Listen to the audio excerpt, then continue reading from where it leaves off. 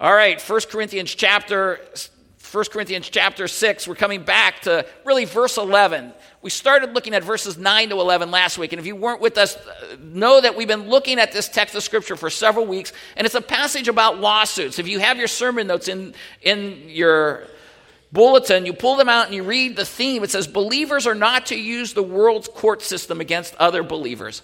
That's the gist. That's what Paul is trying to say in verses 1 to 11. But as we come to verses 9 to 11, there's a text of Scripture that gets used in all kinds of different situations that are outside of lawsuits. Let me read. Verses 9 to 11 says, or do you not know that the unrighteous will not inherit the kingdom of God? Do not be deceived. Neither fornicators, nor idolaters, nor adulterers, nor effeminate, nor homosexuals, nor thieves, nor the covetous, nor the drunkards, nor revilers, nor swindlers will inherit the kingdom of God. Such were some of you, but you were washed, you were sanctified, but you were justified in the name of the Lord Jesus Christ and in the Spirit of our God. And like I said, it's almost like verses 9 to 11 get often pulled out of the context. And I don't want to say it's used inappropriately, because often it's used in an appropriate way to show you that behavior matters. We know that you put the horse before the cart, that by faith in Jesus Christ, you become a changed individual. But then, because you have faith in Jesus, you are changed and you act differently. And that cart of changed behavior follows your faith. Often we'll come to this text of Scripture and we'll tell people, you have to understand, your behavior needs to change, because God says that people who regularly practice these type of sins aren't going into heaven. And we often will use this text in challenging people who profess to be believers, but still practice the list of sins that are here. And so I recognize that, but then at the same time, because of the way I'm wired, I always got to say to myself, please don't forget the context. The context is lawsuits. And just as a summary, Christians are not to sue other Christians in court. But it doesn't mean that a Christian couldn't have a suit against another Christian by bringing them before the church. That they should bring them before the church. Because if somebody does something wrong to you in the church, they shouldn't get away with it. You shouldn't be someone that is like, oh, that's really great, that guy stole my car, but he's a fellow believer. Now, you might want to say eventually, I'll let him have my car, but if to the extent you could say, get back and pay me for that car, or give me my car back, you have the right to do that, okay? And so the reality of it is that we've got to understand biblically that Christians are to bring cases before the church when they have a dispute with another believer. But at the same time, too, recognize that Christians can sue non-Christians. They can. You can go to the legal court system, and because unbelievers aren't going to care what the pastor says or what the elder says, they're just going to take advantage of you. And there are non-Christians that will lie. They'll get into a business contract with you and they won't deliver, and they'll feel like there's no force to make them do what they're supposed to do. Then you take them to court. And again, it's a challenge. If you want to say, no, I'll let them go, whatever the situation is. But the reality of it is there is nothing unbiblical, ungodly about taking an unbeliever to court. And so you have non-Christians, they'll walk out on deals when it's not to their advantage. And that's the challenge. People do that all the time. I'll sacrifice as long as it's advantageous to me. Well, I sign up, I'm going to take $1,000 to paint your house, and I'm painting your house, and all of a sudden I realize, wow, it's going to take me 3 weeks. I thought it was going to take me a week. I'm not going to do the whole house. Well, no, you're the one that bid on it. You're the one who I'm the one who made the bid, the contract. I need to come through. I can't just walk out. And we can understand that's in all kinds of relationships. People just walk out when it's to their advantage. Well, Christians are supposed to be different. And the believer should sacrifice. And the believer should be people that don't cause problems. The unbeliever, they'll do that because that's their sinful nature. You look at verse 8. He says, on the contrary, you yourselves wrong and defraud. And the Apostle Paul, we said that is an expression. He says, you do this even to your brethren. You shouldn't do that. That's not what you're to do. You're not to wrong and defraud people. You were supposed to be different. By the implication is that the unbeliever, that's what they do. They wrong and defraud. Now, there's nice unbelievers. There's people that will be kind and gracious. But the general gist of the unbeliever is that they wrong and defraud. We are to be different. That's why he rolls into verse 9. And he says, or do you not know? Remember that expression is used 10 times in 1 Corinthians. It's an expression like this was something that was really well known. Do you not know that the unrighteous will not inherit the kingdom of God? God's kingdom is coming. It is not a spiritual kingdom that is here, okay? It is something that is coming. That's what this is referring to. And it is coming, and it's a future reality when God is going to rule and reign on this earth. And when he says in verse 9, do you not know that the unrighteous will not inherit the kingdom of God? Do not be deceived. Neither fornicators, nor idolaters, nor effeminate, nor homosexuals, nor thieves, nor covetous, nor drunkards, nor revilers, nor swindlers will inherit the kingdom of God. That's like an incredible warning. Like, please get your act together. And you shouldn't be the people who are causing problems in lawsuits and then beyond. That's really like sort of like, this is why I say this verse goes beyond, in the sense, beyond just the context of lawsuits. And then we come to verse 11 where we're at. And he says, such were some of you. And here it talks about the transformation that believers go through. Now, if you get the lights, I want to take you through a little slideshow, okay? And just remind you about the transformation that we go through. And I came across this illustration last week in preparation, and I thought, wow, I really want to bring this to you because it fits, I believe, very, very biblically, all right? And so here we start with a caterpillar. And we all have seen caterpillars. They're kind of freaky, they feel weird if you put them on you. But we know what a caterpillar does. It becomes a butterfly. And this is like the little process. They make this thing called a cocoon. And next thing you know, they burst out and they're flying. And it is a change, okay? The caterpillar is no more. That's the same being, okay? It's gone through this process of change, okay? The caterpillar is no more. So the butterfly is different than the caterpillar. Even though it's the same being, it is different. And caterpillars ate things. They would eat the green leaves. They would eat things like this. Butterflies drink things for their food. They drink the nectar. They're not like the same consuming of leaves in the same way. The butterfly is different than the caterpillar. The process for a butterfly going through this change is called metamorphosis. For the Christian, the process for a believer is called salvation. Now, this word is going to be used in Scripture, and we're going to come back to it because God does use that in Romans chapter 12, verse 2. All right? And he uses a Greek form of this to express how we're constantly going through this. We're working out this change, this metamorphosis. So here's the thing. And I could have taken any picture, but I found this one picture of this woman. I thought it worked real well. We look the same on the outside. When you become a believer in Jesus Christ, there's no change. Like, you have a caterpillar here and then you got a butterfly here. You don't have that. You don't have a person, if this was a picture of a person prior to becoming a believer and now they're a believer, you see a little halo on top. You don't see that, okay? When we look, we need a spiritual x-ray. And if we can go inside you, could we even take an x-ray and see the transformation? And the answer is no. But the reality is God tells us the three results of salvation that happen inside to each believer. Our text goes through this. And this is what he tells us in this text. Number one, you are washed spiritually. All right? And we're going to go through the details. When you become a believer, when you place your faith in Jesus Christ, there is a spiritual cleansing that takes place. Second, he says, you are sanctified. What in the world does it really mean to be sanctified? We're going to study that today. And then he says, number three, you are justified. And I'm hoping that you're like really wowed by my ability to make the little things go, Okay, so I worked hard on that this week. I thought, well, let's give them something a little different, okay? So 3 results of salvation that happen inside.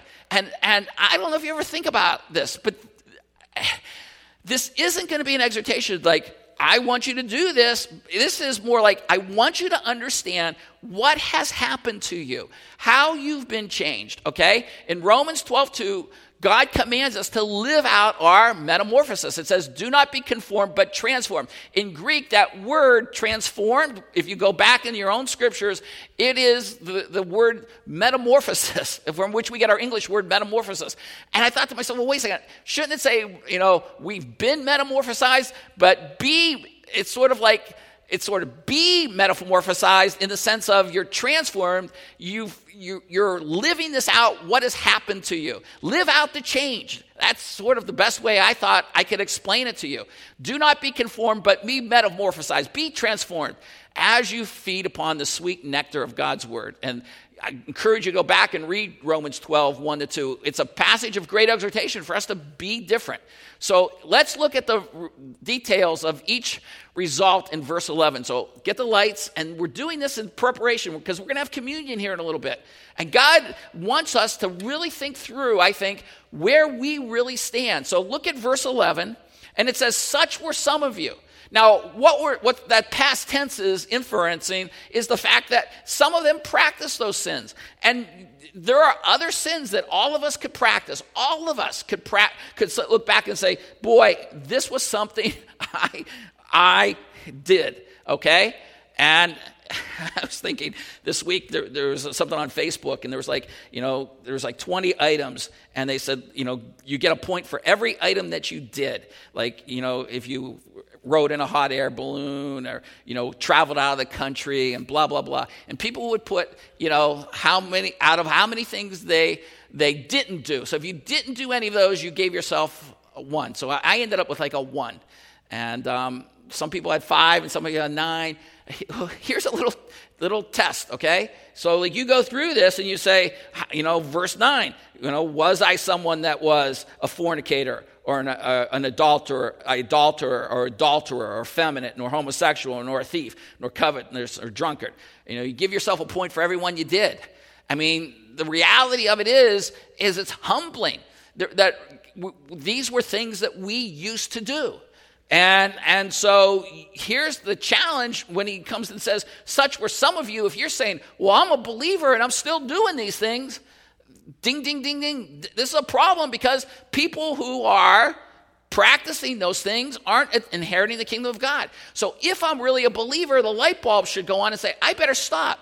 I better not be known as a partier. I better not be known as someone that's practicing some type of sexual perversion. I better not be known as a thief or covetous person. I better not be known like that. I want us to look at this and say, wow, as I look at my life, because when we're going to do communion, if you're practicing something like this, then you need to call out and say, God, I'm confessing it. I need to change. Now, when we talk about ongoing practices, every one of us could probably say that even as living a strong Christian life, we could say there's part of these sins that, yeah, I did them before I was saved, but sadly I've messed up since I've been a believer. I get that. I can say that. I can confess to saying I could have done some of these, but it's not my regular practice. And that's the key. You say, well, how much can I practice? Well, the goal should be that it's my desire to eliminate it. I want to be found faithful. I want this to be the regular practice of my life. So verse 11 says, such were some of you, but you were washed. And then here's it, you were sanctified, but you were justified in the name of the Lord Jesus Christ. So let me hit that. The name, it's all because of the work of Jesus, everything that Jesus represents. You just don't say the name Jesus. The name represents all that Jesus stands for. All right, when we close a prayer, in the name of Jesus, it's because we're staying because of our relationship with Jesus Christ. It's because of what Jesus has done and his ability to save us that we have these results. But it's also, you look at the last line of verse 11, through the Spirit, the Holy Spirit, third person of the Trinity, that brings these things about. And that's why they're invisible. That's why when I put up the skeleton, the x-ray that you saw, you can't see it because it's spiritual. These matters are spiritual. But there should be a reality, a recognition that these things have happened to you. Now, let's look and break each one of these down. You take your sermon notes, you can flip them on the back, and I want to give you 2 or 3 verses on each one of these so that you grasp and understand what's happened to you. and why behavioral changes should be expected in you. So number one, let's talk about being washed. And turn in your Bibles to the Gospel of John chapter 3. Gospel of John chapter 3. This is where it really makes its clarity first and foremost, I think, in the New Testament. The idea of washed. And here we're talking about the idea of a bath, okay? And you know, when you're a little kid, maybe you didn't like baths, and then somewhere along the line you found you can bring all your toys in there and you get cleansed and you like it, okay? And then maybe as an adult, you're taking showers. The idea of getting clean is so important. And Jesus himself in the Gospel of John chapter 3 says this. Verse 3, when he has this discussion with Nicodemus, "Truly, truly, I say to you, unless one is born again, he cannot see the kingdom of God." There's a spiritual rebirth that needs to take place. Okay, well, what does this have to do with washing? Nicodemus comes about and says, how can a man be born when he's old? He cannot enter a second time into his mother's womb and be born, can he? Verse 5, "Truly, truly, I say to you, unless one is born of the water and the Spirit, he cannot enter into the kingdom of God." What do you mean, born of water? Well, as Jesus will go on and talk about, he'll challenge Nicodemus that he should have understood this. The idea of a spiritual cleansing that needs to take place through the power of the Holy Spirit. When Jesus comes down and says to Nicodemus, he says, verse 10, "Are you the teacher of Israel and do not understand these things?" I believe this was rooted in the Old Testament. And this is a passage I've shared with you before, but I want you to have this down. Turn back to the book of Ezekiel, chapter 36, where Jesus, I believe, is pulling from. The book of Ezekiel is one of those big Old Testament prophets that sometimes I know you get lost in. And especially when you start getting towards the end, when Ezekiel is going to get into the whole temple, all the details, you can get lost in here. But you have to understand the context is still critical for us to understand, because the prophecies of Ezekiel we're still waiting for them to be fulfilled. And part of them have already come to fruition. Ezekiel is prophesying when Israel has been totally unfaithful to God. And God could say, I'm going to walk away from you. I'm not going to be there for you.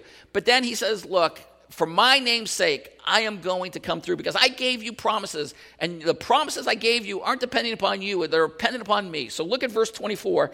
Ezekiel chapter 36, verse 24. And he says, "For I will take you from the nations that he scattered them from around. I will take you from the nations, gather you from all the lands, and bring you into your own land. Then I will" what? Here's the water part. "Then I will sprinkle clean water on you, and you will be clean. I will cleanse you from all your filthiness and from all your idols. Moreover, I will give you a new heart and put a new spirit within you, and I will remove the heart of stone from your flesh and give you a heart of flesh. And I will put my spirit within you and cause you to walk in my statutes, and you will be careful to observe my ordinances." I believe when Jesus Christ dies and pays the penalty, this enables this to begin this process where God is going to be reaching the entire nation of Israel. We know that this was the first step. Israel will eventually be all reached. I truly, truly believe that, and Israel still has a future.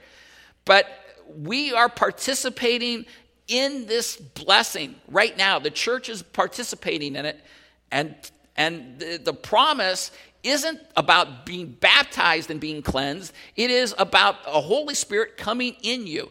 And when you become a believer, there's a spiritual cleansing that sin is washed away. The way you used to think, the way you used to process things, it's changed. Let me just take you to one last passage. The book of Titus, chapter 3, verse 5. Okay? So Jesus has said, as you're turning there in the book of Titus, I want to hear pages turning, turn, please turn. Titus chapter 3, verse 5, the Apostle Paul, in writing Titus, one of the pastoral epistles, I believe puts this all together, and he's telling them about salvation, and he says in verse 5, the book of Titus, New Testament, he says, verse 5, he saved us, speaking about God and Jesus, not on the basis of deeds which we have done in righteousness, but according to his mercy, by the washing of regeneration and the renewing by the Holy Spirit. There's a washing and a regeneration causing you to be born again that happens simultaneously, not a not a process in that sense when you become a believer. And so when the Apostle Paul tells us that we are people who have been washed, we've got to recognize that there's been a spiritual change that has taken place inside of us that gives us an orientation that makes us no longer want to play in the dirt. And you know, I know as a father, one of the hardest things, and my wife should be really here, would give a little kid a bath. You know, why did we give the kids our baths at night? Because you bathe them at night because you can quickly get them in bed. You throw them in bed. Because if you give them time, what do kids do? They get dirty again. And so, you know, there's a sense we want to keep our kids clean.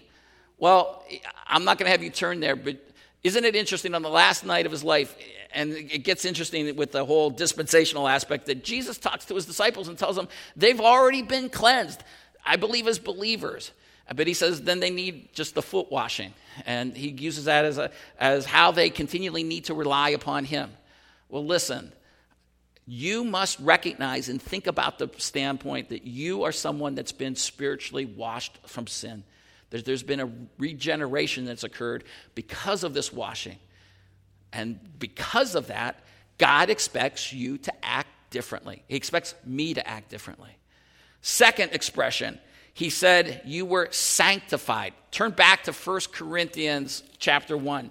And I want us to think about this expression. To be sanctified means to be made and declared holy. This is where we are to think of ourselves as saints. I saw a church that talked about our church is filled with saints. And in essence, they were in essence saying, and they're true. If you're truly a believer, you are a saint. You are set apart. You're a holy one. Okay? Look at chapter 1 of 1 Corinthians. In 1 Corinthians chapter 1, verse 2, to the church of God, which is at Corinth, to those who have been sanctified in Christ Jesus. Saints by calling. What do you mean we've been sanctified? God sets us apart. I was trying to think through the significance of this expression. What does it really mean to be sanctified, to be set apart? When we sanctify something, you can have two things. Like if I had, I should have had like two pieces of paper. Let's say I have two cups. If I had a cup and I'm saying, well, I'm going to use this in communion, all right? I have two cups, and I say, well, this is going to be a communion cup. This is going to be ordinary use. This one's going to be set apart, and we're always going to use this for communion. Well, it's sanctified. It's set apart, okay? There is a sense where God says the way he looks at us is that we are sanctified. We've been set apart. Look at Ephesians chapter 5, verse 26. I think this was an interesting concept here, all right? In Ephesians chapter 5, verse 26, you should say, wait, Ephesians, isn't that the passage about how husbands are to love their wives? Absolutely. But it's through that passage we get a lot of insight into how God operates and how the Trinity operates. And so in verse 25 of Ephesians, it says, husbands, love your wives, just as Christ also loved the church and gave himself up for her. So what? So that he might sanctify her. He might set her apart. How does he do it? Having cleansed her, there's that water concept again, the spiritual cleansing, having cleansed her by the washing of water with the word. So as the word of God impacts us, I believe it works through our mindset that we are to be thinking differently and that God has set us apart. We are people who now think differently because God looks at us differently and he's influencing us to think differently through this process of sanctification. And so God wants his church to be set apart. And so just as Christ loved the church and gave himself up for her. And so he might sanctify her, having cleansed her by the washing of water with the word. Now, how does it work that we're actually set apart? Do I have a different brain cells? I don't think it works that way. I think it's working now with the Holy Spirit working in my mind that God constantly reminds me that I've been set apart, that I am to think differently. Okay? My heart is, as we've been talking about in one of our studies, it's my mind. It's the way I think. God has given me this sanctification, a set apart nature. Turn over to one other passage, 1 Peter 2:9. Book of 1 Peter. So you get Hebrews, James, and then the book of 1 Peter, chapter 2. And 1 Peter, chapter 2, verse 9. Okay? As the apostle Peter is writing to the church, and he's writing to people who had a Jewish background, interestingly enough. And the challenge always in 1 Peter is he just talking to Jewish Christians, or is he talking to Christians? And we are all to realize all the incredible blessings, aspects, I think, that we're getting as Christians under the Jewish blessings. He says, you are a chosen race, verse 9, a royal priesthood, a holy nation, a people for God's own possessions, that you may proclaim the excellencies of him who called you out of darkness into the marvelous light. For you once were not a people, but now you are the people of God. You've not received mercy, but now you've received mercy. And the idea, without using the word sanctified here, is that we are now looked at as different. We are now looked at as different. And God has chosen us, and he has set us apart so that we can be used for him. And so when you look at your life and the way you interact with others, you should be thinking, God has sanctified me. He has set me apart. He's got a different purpose for me. And I've got to fulfill that. So there's a sense of, I've been washed, I should be different. I've been sanctified, I should be different. And then lastly, I want you to look at this expression, to be justified. What does it mean to be justified? Romans chapter 3, verse 26. The book of Romans chapter 3, verse 26. The book of Romans chapter 3, verse 26. The Apostle Paul is discussing sin, and he's discussing where we stand spiritually because of faith in Christ. And he says this, for when God, well, I want to pick up verse 23, for all have sinned, all fall short of the glory of God, being justified as a gift. We're justified as a gift by his grace through the redemption which is in Christ Jesus. Verse 25, whom God displayed publicly as a propitiation in his blood through faith. This was to demonstrate his righteousness, because in the forbearance of God, he passed over the sins previously committed. And you can start verse 26, for the demonstration, I say, of his righteousness at the present time, so that he would be just. Okay, he's fair, and he's done the right thing, because he had to punish sin, but he punished Jesus. And the justifier, he's the one that declares us righteous based upon the work of Jesus, of the one who has faith in Jesus. So he's just and justifier. So here's this concept that we are now considered just before him. And I want you to roll over to just the 4th chapter, verse 25. So as the Apostle Paul uses this entire chapter, Romans chapter 4, to talk about how circumcision doesn't save, and it's all about the fact that faith alone saves, he wraps up the chapter and he says this in verse 25, thanks be to God through Christ Jesus our Lord, so that on the one hand, I myself with the mind, no, I'm reading the wrong verse, 425, he who was delivered because of our transgressions and was raised because of our justification. So Jesus was delivered over to pay the penalties because of our justification. What do you mean? Did we earn that? No. He was raised to show that we are declared righteous. Jesus resurrected. We are going to be okay. It's like, I'm excited because Jesus is resurrected. It means that what he accomplished will be effective for me, and that I am not. And if I am now right with God, I can be someone that lives rightly. Because I'm being set. And I think that's critical for us to say today, because the reality of it is that when I recognize that I'm okay with God,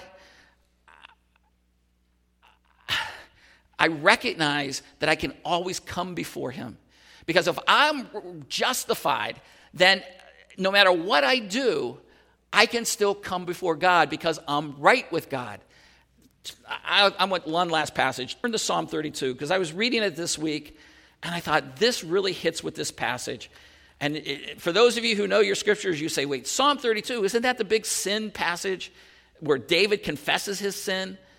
And I think this is absolutely important for us to understand. If David was somebody who was a man after God's own heart, was somebody that murdered somebody, And I can tell you, I've never done that. And David was somebody who committed adultery, and that is vile, and I've never done that. All right? And I know that some of you have practiced some bad sins in your life, and there's other things I've done that are bad, okay? I get that. But if I would have done any of those things as a believer, there would be a sense like, maybe I really am, I'm not right with God, and I'm not good with God. And David goes through this psalm, and he says, look, in verse 1, whose sin is covered, meaning that he's been justified, that he's been made okay, his penalty's been taken care of. It's a legal declaration, all right? I mean, David was still someone, he had done this sin, but the reality was, as we go through this, look at verse 2. How blessed is the man to whom the Lord does not impute iniquity, because he's been declared righteous. That's the essence of being declared righteous.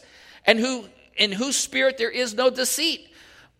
And he goes on, when I kept silent about my sin, my body wasted away. Through my groaning, all day long was heavy upon me. My vitality was drained away as with the fever heat of summer. I acknowledged my sin to you, and my iniquity I did not hide. I said, I will confess my transgression to the Lord, and you forgave the guilt of my sin. Why? Because he was justified. He was one of the great realities that we have as believers. Because we recognize I've been set apart, and even when I sin, it's not going to wipe away my relationship with God. I'm not going to all of a sudden lose my salvation. Can you understand the horror, of people who think if this is just reprehensible that people are teaching that? And I never want you to think that. If you're born again, you've been washed, you've been sanctified, you know that you're a again believer, then you are someone that has been justified. And when you sin, you can confess it. And verse 6, therefore, let everyone who is godly pray to you in a time when you may be found. What do you mean? If I'm godly and I'm right, how important it is for me to confess my sins. Because God does bring discipline even though you've been justified. And so he says, surely in a flood of great waters they will not reach him. Because if all of a sudden God brings judgment upon you, it's like a flood is coming to you and there's nothing that can be done. So God is saying, call out to God when you still have time. Get your life right with God in practice. Because you need to, if you are godly, confess your sins. And he goes on, verse 7, you are my hiding place. You preserve me from trouble. You surround me with songs of deliverance. Please remember, this is a murdering, adulterous person. This is somebody that, my goodness, if I came to you and said, look, I want to be your pastor, I've only killed one person, and I've only had one or two affairs on my wife. You got to be kidding, Mike, all right? But this is the man that God puts up after the man after God's own heart, David, who's gone through this so that ultimately we would see, I believe, the depths of justification. Why would God allow David to go through this and be someone that could talk about his position with God and his good standing with God? David, what you did was vile. David, what you did was reprehensible. I mean, if I did, I wouldn't want to consider them someone that's my friend. But my goodness, if David was my friend, I'd say, wow, this is really great because it's King David. And the reason we understand that David is so special is psalms like this. That a psalm that reminds us how the iniquity. God is the one that looks at it and says, I'm forgiving you. I'm canceling the debt. I look at you as righteous.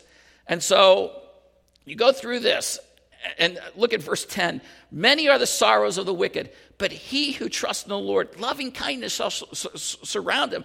That word loving kindness comes from a Hebrew word that I've asked you to just absolute Hebrew word that means it's hesed. It's a word that is so broad that sometimes we say there one or two English words can't even define it. Because ongoing mercy and grace and love that God gives to people, okay? It's his loving kindness that surrounds you, the sinner, vile person, because it's not you that makes you justified. It's God who was the just and justifier, Romans 3:26. And so verse 11, be glad in the Lord and rejoice.